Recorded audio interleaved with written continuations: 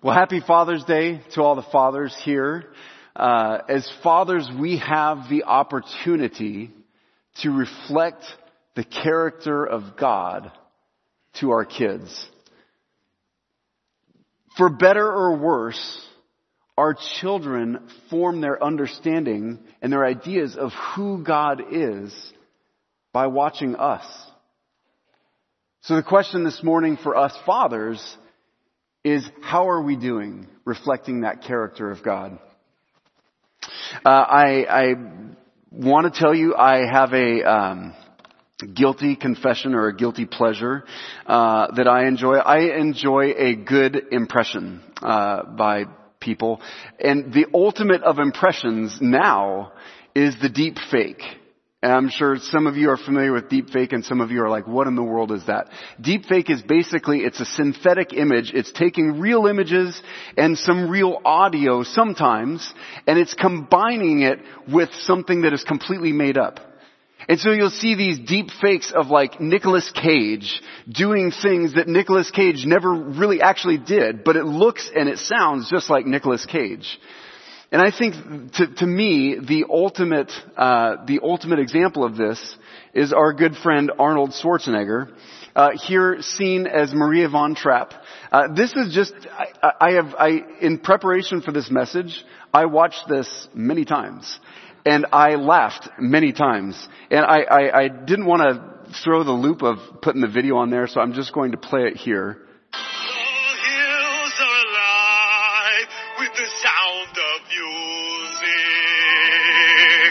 With songs they have sung for 1,000 years. Isn't that just lovely? I just love it. I love it. Arnold Schwarzenegger as Maria von Trapp, right? Two completely different kinds of characters. Obviously that is completely made up.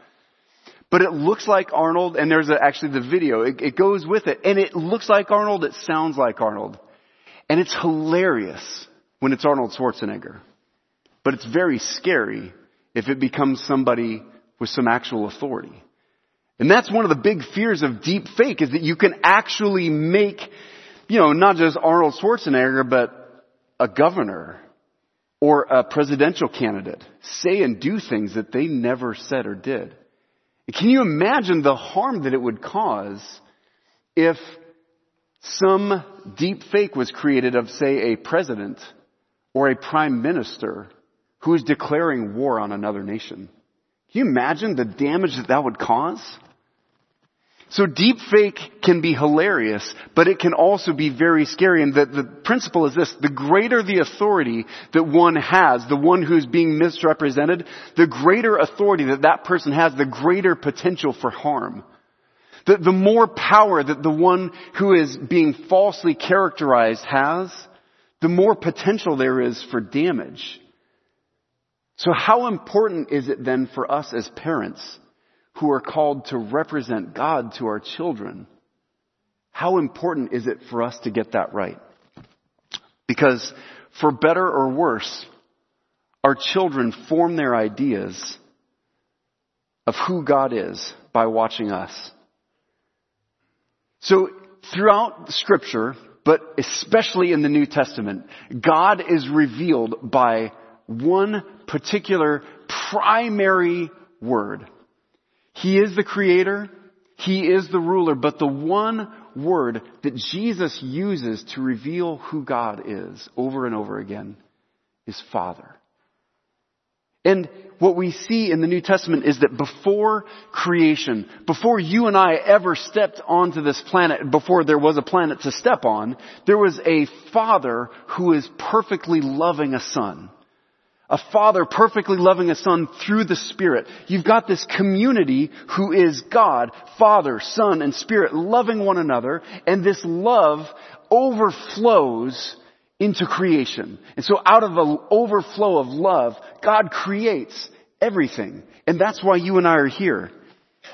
But what I want us to do this morning, as we're looking at the character of God and reflecting that accurately, this is not just a message just for fathers. It's for all parents. And it's really for all people. Because see, I think that our biggest impediment to accurately reflecting the character of God to our children is that we don't actually have a very accurate view of God. The problem is, your problem and my problem, I know, is that we tend to, as soon as we start talking about God, we all assume that we're talking about the same God. Even in a church like this, we're talking about the God of the Bible, and a lot of us have known each other for a long time, but even in this church, if we asked, how would you define God? We'd probably get a whole lot of different answers. And so what I want us to do this morning is I want us to not look at how would you describe God, but let's look at how God describes himself. What does he have to say about this? I remember when I was a youth leader here many, many years ago, right in this very room, we would do games, and I would start talking about what the game was going to be. I'd say, okay, we're playing this game, and I'd start explaining the rules, and Austin was one of these precocious young men who in this group, I'd start saying, this is what the game is going to be, and half the kids would be like, oh, I already know that game, okay, whatever. They'd tune out, and they'd start talking to one another. And I was notoriously bad at explaining the game, like the point and the rules and all this kind of stuff, but as I'm laboring on, and sorry you're stuck with me for like a half an hour this morning, but as I'm laboring on and on describing this game, the kids aren't listening, and so we start the game, and the kids are starting to play the game the wrong way. It's because they assumed they knew what we were going to do. They just assumed they knew. And here's the principle, and this is for everybody this morning. When we think about God, we often have a few observations and a lot of assumptions. Some of us have got more observations than others, but wherever we don't know exactly how things would fit, we just fill in the blank. We just figure it out ourselves. We make a lot of assumptions. I love this quote by Dane Ortland in his book, Gentle and Lowly. He says this: the fall, and that's where sin entered the world through Adam, where sin first entered the world. The fall entrenched in our minds dark thoughts of God, thoughts that are only dug out over multiple exposures to the gospel for many years. Perhaps Satan's greatest victory in your life today is not the sin in which you regularly indulge, but the dark thoughts of God's heart that cause you to go there in the first place and cool you toward him in the wake of it. So this morning, I want us to all start off on the same page. We're going to look at Psalm 103, which is many of our favorite Psalms. And if you've got a Bible, I'd love to invite you to open to Psalm 103. But as we do so, let's see what God has to say about himself. This is God's word. Let's let God define himself. Okay? So as we start out, we are going to camp out for a little while here in verse 8. We're going to be specifically looking at Psalm 103 verses 8 through 14, but we're going to camp out for just a good while in verse 8, and then everything else is going to kind of flow after that. This has been called the fundamental confession of God's character in the Scripture. It's the genetic code of who God is. It says, the Lord is merciful and gracious, slow to anger, and abounding in steadfast love. This harkens back to Exodus chapter 34. And maybe some of you, if you're on a Bible read through this year, you've read that before. But Exodus 34 is an amazing portion of Scripture because something very unique happens there. So you remember, the book of Exodus is about the children of Israel being freed from slavery. They'd been slaves for 400 years. They are freed miraculously by God's power. They escape slavery. They go out and God is saying, I want you to be my special people. You're going to be my people. And these are the things I want you to do to show others that you are my people. And Moses goes up onto the mountain to meet with the Lord. He's going up to meet with God, and he says, God, would you just show me your glory? Would you just show me, what are you like? Who are you? And God says, yes, I will show you my glory. And check this out. This is God saying, I want to tell you something about me. Here it is. This verse 8 is a quote from Psalm 34. So let me ask you this. If you were thinking about God's glory, if you were to ask God to show you what He is, how do you think you would define God? What do you think He would say? See, I would expect God to get up and to flex His muscles. This is how powerful I am. This is how strong I am. I am so much higher than you. Is God strong? Absolutely. Is God powerful? Is He smarter than us? Yes. But I expect God to be up there, basically a stronger, more proud version of me. Just an inflated Dan. But here we see that's not the image that we're talking about. We're going to look at what does God say. Who does God say that He is? And when Moses asked Him to show him His glory, the first thing that he says is this. He says, Yahweh. Lord, show me your glory. Sing your own song. Tell me about yourself. God doesn't list out an attribute. The first thing that He gives is He gives His name. Yahweh. I'm Yahweh. What does that say about a God who tells you His name? It's a God who wants to be known. It's a God who wants you to know Him. And His first description is this. He is merciful and gracious. And He's slow to anger. Many of us think of God as just bursting with anger. And for many of us dads, this is the take-home message for us today. That we often poorly reflect a God who is slow to anger because many of us dads, if we're honest, we're quick to anger. Too many of us dads are trying to change our kids through our anger. And that anger can take many forms. It can be your intensity. It can be shame. It can be outbursts. It can be just rejection. What are these things telling our kids about God? James 1 says this. Know this, my beloved brothers. Let every person be quick to hear, slow to speak, and what? Slow to anger. And why? For the anger of man does not produce the righteousness of God. I confess that this morning I am not here preaching this message because I'm an expert in this. I am not a graduate of Grace University. But God is at work in me in this. There's a place to be angry, and we're going to dwell on this idea of anger for just a moment. One of the most helpful books that I've ever read on anger is by David Powlison, and it's called Good and Angry. And if any of you dads, moms, kids, grandparents, anybody struggling with anger, this isn't particularly a parenting book, but it is a fantastic book on what is a biblical view of anger. What does good anger look like? And Powlison calls it the constructive displeasure of mercy. And he gives these 4 keys to the constructive displeasure of mercy. Number 1 is patience. That's enduring wrong for the benefit of another over time. This is how God is toward us. It's not passivity, but it's also not these angry outbursts. It means you're willing to work with wrong over time, purposefully and constructively. It's what happens when your child sins over and over and over again. How do you react to it?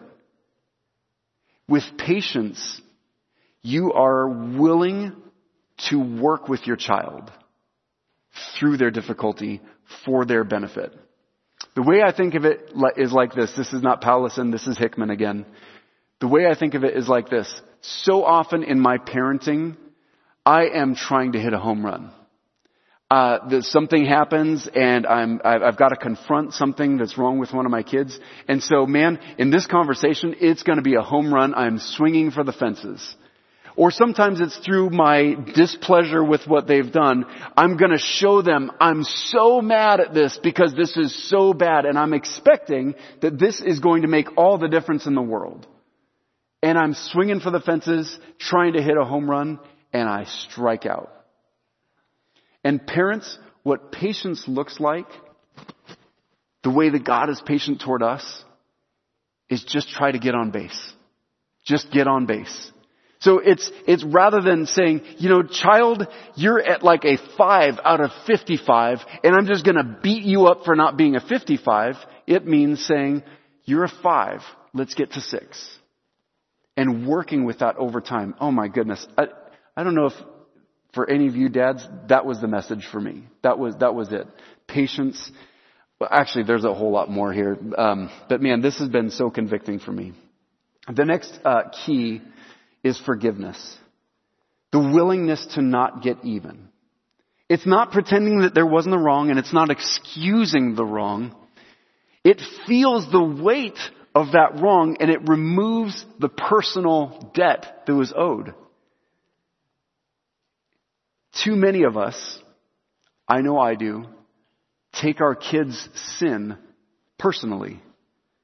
Like they're sinning primarily against us. But that's the wrong focus. If we teach our kids to just not anger us, have we really reflected accurately the character of God? Because the focus, dads, ought to be on the kids' sin against God. Because that's where they need to change.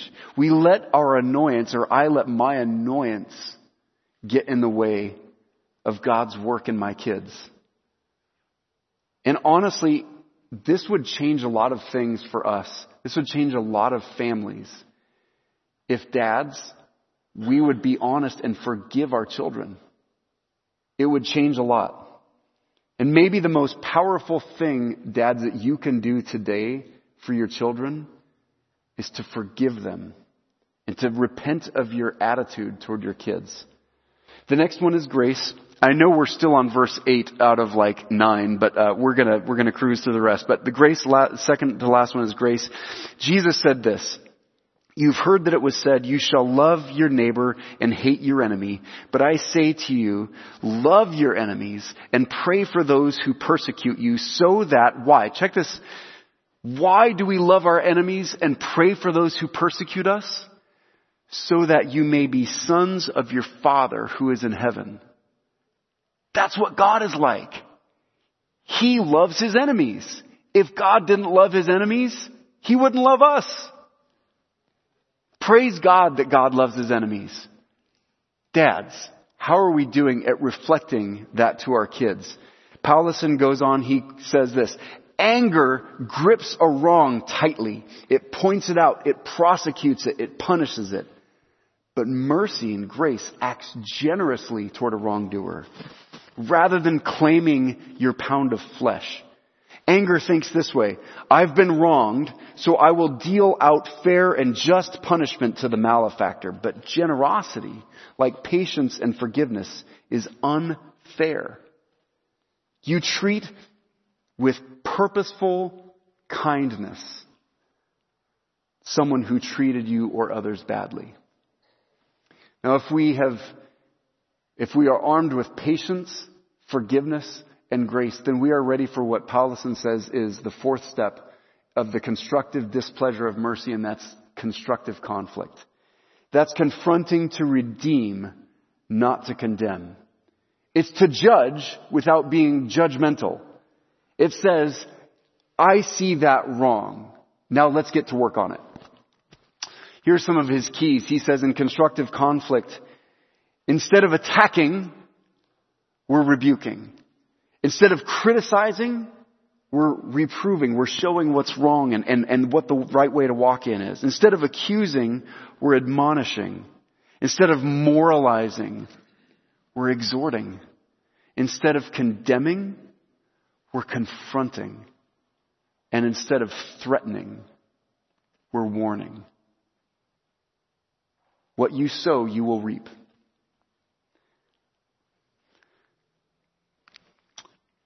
God's mercy is not niceness. His mercy isn't blanket acceptance of any and all. Mercy to us costs him the blood of the Lamb. That's Jesus, the Lamb of God, who takes away the sin of the world. And mercy comes to us at the cost of our sins and pride. His kindness is an open invitation to turn to him in repentance and faith, to come to him in our need for mercies freely offered and our trust in mercies freely given. But a hard, impenitent heart rejects the offer. It goes its own way and will experience the fair consequences. God is abounding in steadfast love. We've looked at anger for a while. He's slow to anger, but he's abounding in steadfast love. His anger takes a lot to rouse, but I love how, I think it was Piper who put it this way, but his love has a hair trigger. Scripture says several places that God has to be provoked to anger, but it never once talked about him having to be provoked to love.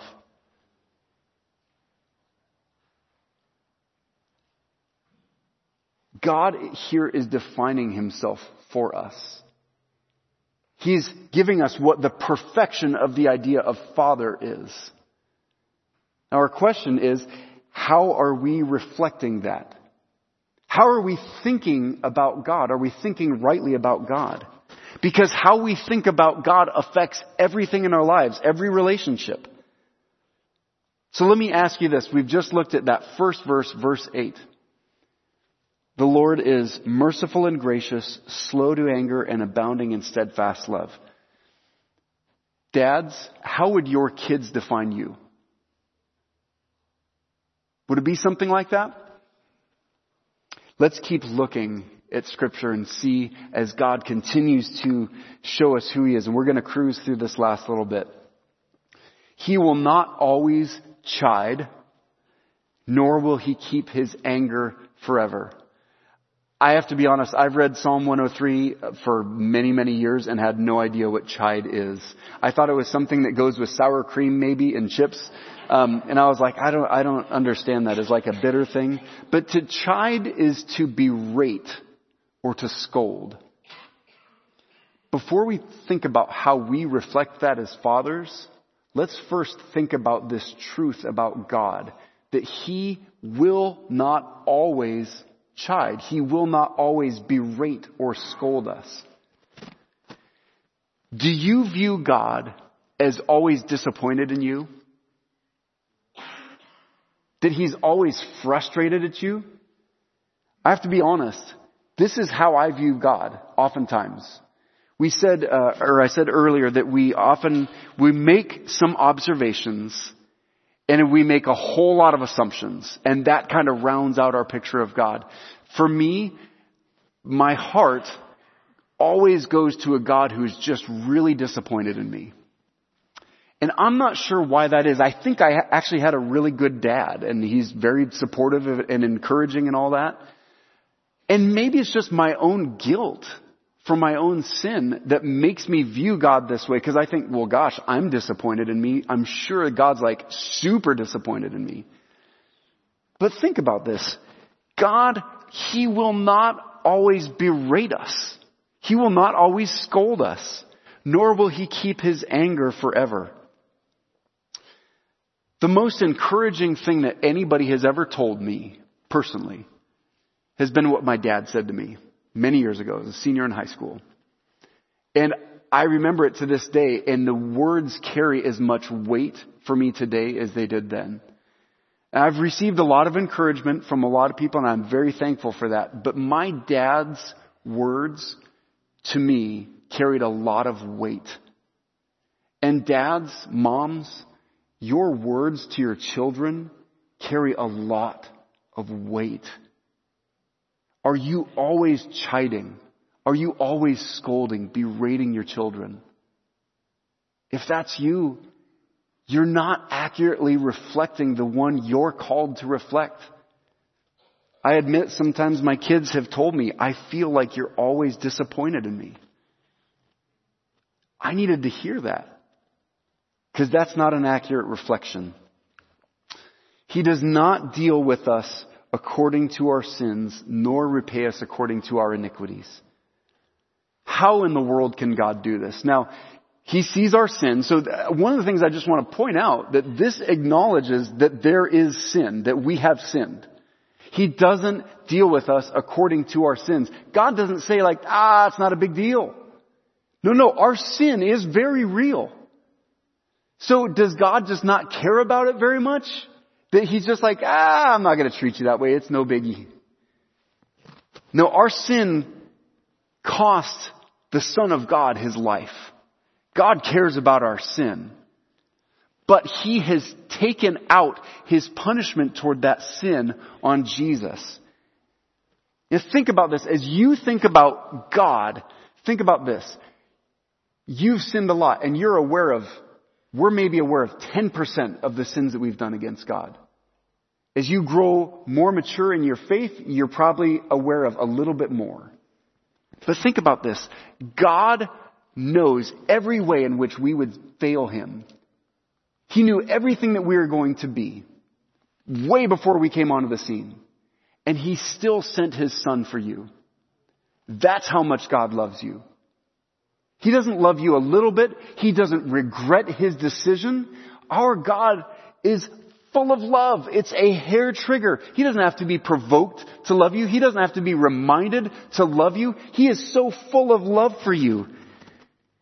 And He's dealt with your sins. He's paid for it. Now, as we think about reflecting this, we need to remember your sins, your children's sins, your spouse's sins. Those have been paid for by Jesus on the cross. So what on earth are we doing trying to exact our pound of flesh from our beloved? What on earth are we doing? It's like Jesus told the parable of the guy who had been forgiven so much. And yet he goes after he's forgiven that, he goes after someone who just owes him comparatively nothing and starts choking him. Are we reflecting that kind of God to our family? Or are we reflecting the God of the Bible, the real God, the true God, Yahweh, the one who is slow to anger and abounding in steadfast love? Real forgiveness is rare. True forgiveness is rare. And it shines like a light in a dark place. I remember my dad telling this story years ago, that he used to go duck hunting early in the morning. And, way before the sun would come up, he'd get out to the spot, he'd put out the decoys, and he'd just sit and he would wait. And it was totally dark out, and across the lake, way away, he saw this brilliant bright light. And he thought, what in the world is that way over there? I don't know, is there like some kind of parking lot over there or some kind of huge security light system over there or something? And day after day, when he was hunting, he'd go and he'd see that light and he thought, gosh, what is that? Like, I know the neighbors around there. I don't know what that is. So one morning, curiosity got the best of him and he journeyed out around the other side of the lake. And as he went and he looked, he was looking for like a sport court or some kind of huge light system. But instead what he saw is a small well house with a tiny light bulb inside of it. And the door to the well house was closed, and this tiny light was just shining some light through the little cracks. The light wasn't really that bright. It's just that the dark was so dark. Dads, moms, believers, followers of Jesus. We can reflect that forgiveness, that real forgiveness. And that will shine brightly in this world. It'll shine brightly in our families. It'll shine brightly for everybody to see. We need to remember that for better or worse, our children form their ideas of who God is, at least in part by watching us. Well, he goes on here in the last several verses. He says, for as high as the heavens are above the earth, so great is His steadfast love toward those who fear Him. It's like David, the psalmist, is looking up and saying like, how far do the heavens reach? Like, that's how big his love is for us. What I love about every reference like that in the Old Testament, you're like, you have no idea, David. You have no clue how big the universe is. Every space telescope we've got has just shown us the hugeness of the universe. And he's saying that's how big God's love is toward us. As far as the east is from the west, so far does he remove our transgressions from us. As a father shows compassion to his children, so the Lord shows compassion to those who fear him. God is not the reflection of your father. This is a hard day for some. It's a hard message for some. Because our dads, if we're honest, all of our dads are failures to one degree or another. I've got a great dad. He's probably watching this. Happy Father's Day. But all of our fathers have fallen short of God's perfect standard. And what we need to do is we need to come back to who does God say that he is? Not just how did my dad portray him? In the last verse here is he knows our frame. He remembers that we are dust. God knows who you are. He sees you for who you really are. He knows your limitations. He knows your weakness. And he loves you the same. Do you see your children's limitations? Do you see your children's weakness? Do we beat them up for not being, I don't mean physically, obviously but are we just so constantly disappointed in our kids for their limitations? Or do we understand them? Because as we look at the God of Scripture, he understands us. He understands us better than we understand ourselves. And he loves us the same. For better or worse, our children form their ideas of who God is by watching us. I would love to recommend to you a couple of books. Tim Betcher used to do this all the time, and I didn't hear him get any shade for it, so I'm going to do it too. Good and Angry. If you are struggling with anger, which the second chapter of the book is my favorite chapter of maybe any book ever. Because it says this, do you have an anger problem? Here's the chapter. Yes. Chapter 3. So anyway, it's a very, very good book. But one of the books that I have found has been profoundly helpful for me, and it is 0% a parenting book, but it helps me understand a little bit clearer picture of who God is. And that's this book, Gentle and Lowly by Dana Ortland. I actually have extra copies of both these books, and so they're free for use. And in the last one here, I'd be remiss if I didn't mention Delighting in the Trinity. Just a clear picture of who our God is. Now, why in the world am I talking about theology books on Father's Day? And that is this. Because we dads tend to reflect in our parenting who we actually believe God is. And our kids are looking to us to be a picture of what our God is like. So my closing slide here is this. Let's run daily to God's Word to see him for who he really is. Rather than making a few observations and a lot of assumptions, let's let God define himself for who he really is. And let's listen to Scripture as it will remind us and show us the beauty of the glorious love of the Trinity, not a mean, angry God who's just so disappointed in you.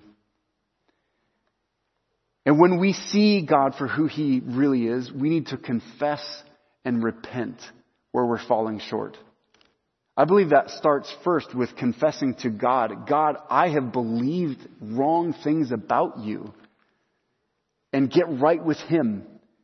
And then confess it to your family. We're motivated by love. So stoke your love for God, and I guarantee you will parent differently. It will change your marriage. It will change your relationships, because our God is a relational God who wants to be known. And the more we come to see him for who he is, the more we can understand how we were made to be. And finally, we become what we behold. As we consider who God is, what He's like, or that can have a huge effect on us. Or maybe dads, moms, kids, maybe we're spending so much time beholding things that aren't God. We're spending so much time reflecting on things that these things have captured our affections. Just know this. We become like what we behold. So let's make sure that we are looking at the right God of Scripture. Let's pray. Lord, we do thank you today that you have spoken to us clearly through your word, and we want to see you for who you really are. We want to trust you for who you really are. And Lord, we want to see you change us. Lord, to see a generation or generations of fathers who engage with their kids, who reflect accurately what you are like. Lord, we want to do that. We want to be those people. We want to shine brightly in this dark world to accurately show what you are like. But we can't do it on our own. So Lord, we ask you by your Spirit that you would come and change us, make us imitators of God, that we would love our enemies, pray for those who persecute us, just like you. In Jesus' name, amen.